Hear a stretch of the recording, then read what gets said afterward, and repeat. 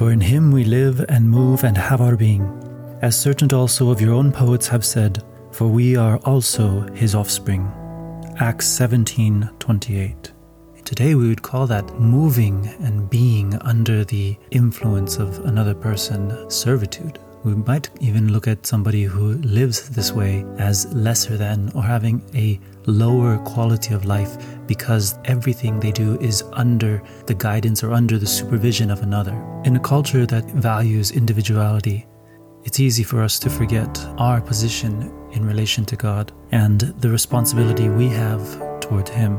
I think about this when I see from 1 Corinthians 3:9, ye are God's husbandry and ye are God's building. This idea of husbandry, one that is to care for, to raise up. It's used in raising of animals or in the raising of a farm. There's a person who is involved in the direct growth and quality of life. And we are God's creation. This verse is telling us that we are in his making. We are made by him and through him. Without him, we have nothing and are nothing. So as I examine this and I think of it, what are the markings or the signs of God's handiwork?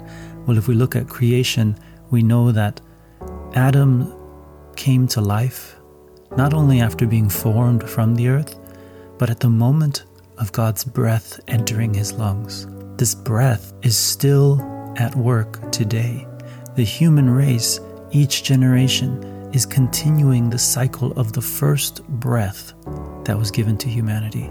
So every time I breathe, with every time my heart beats, I am reminded that I am his creation. I am reminded that I was made for a purpose. And the hand of our Creator can be seen not only in how we look, but also in what we're made for. If man had been made to be doers of nothing, to be idle and sitting around, then why would God give us hands that allow us to create, to move, and to interact with our environment in ways that no other creature can? If we were meant to be idle in our minds and in our thoughts, then why would God allow us a mind that has the ability to think on deeper and broader subjects than any other creation? You can only hope to assume that God created man with the purpose and intention of free will, not only to create, but to indulge in the ideas of creation, to develop deeper understanding with each effort we put into making something our own. We come away with a greater appreciation at the works of God.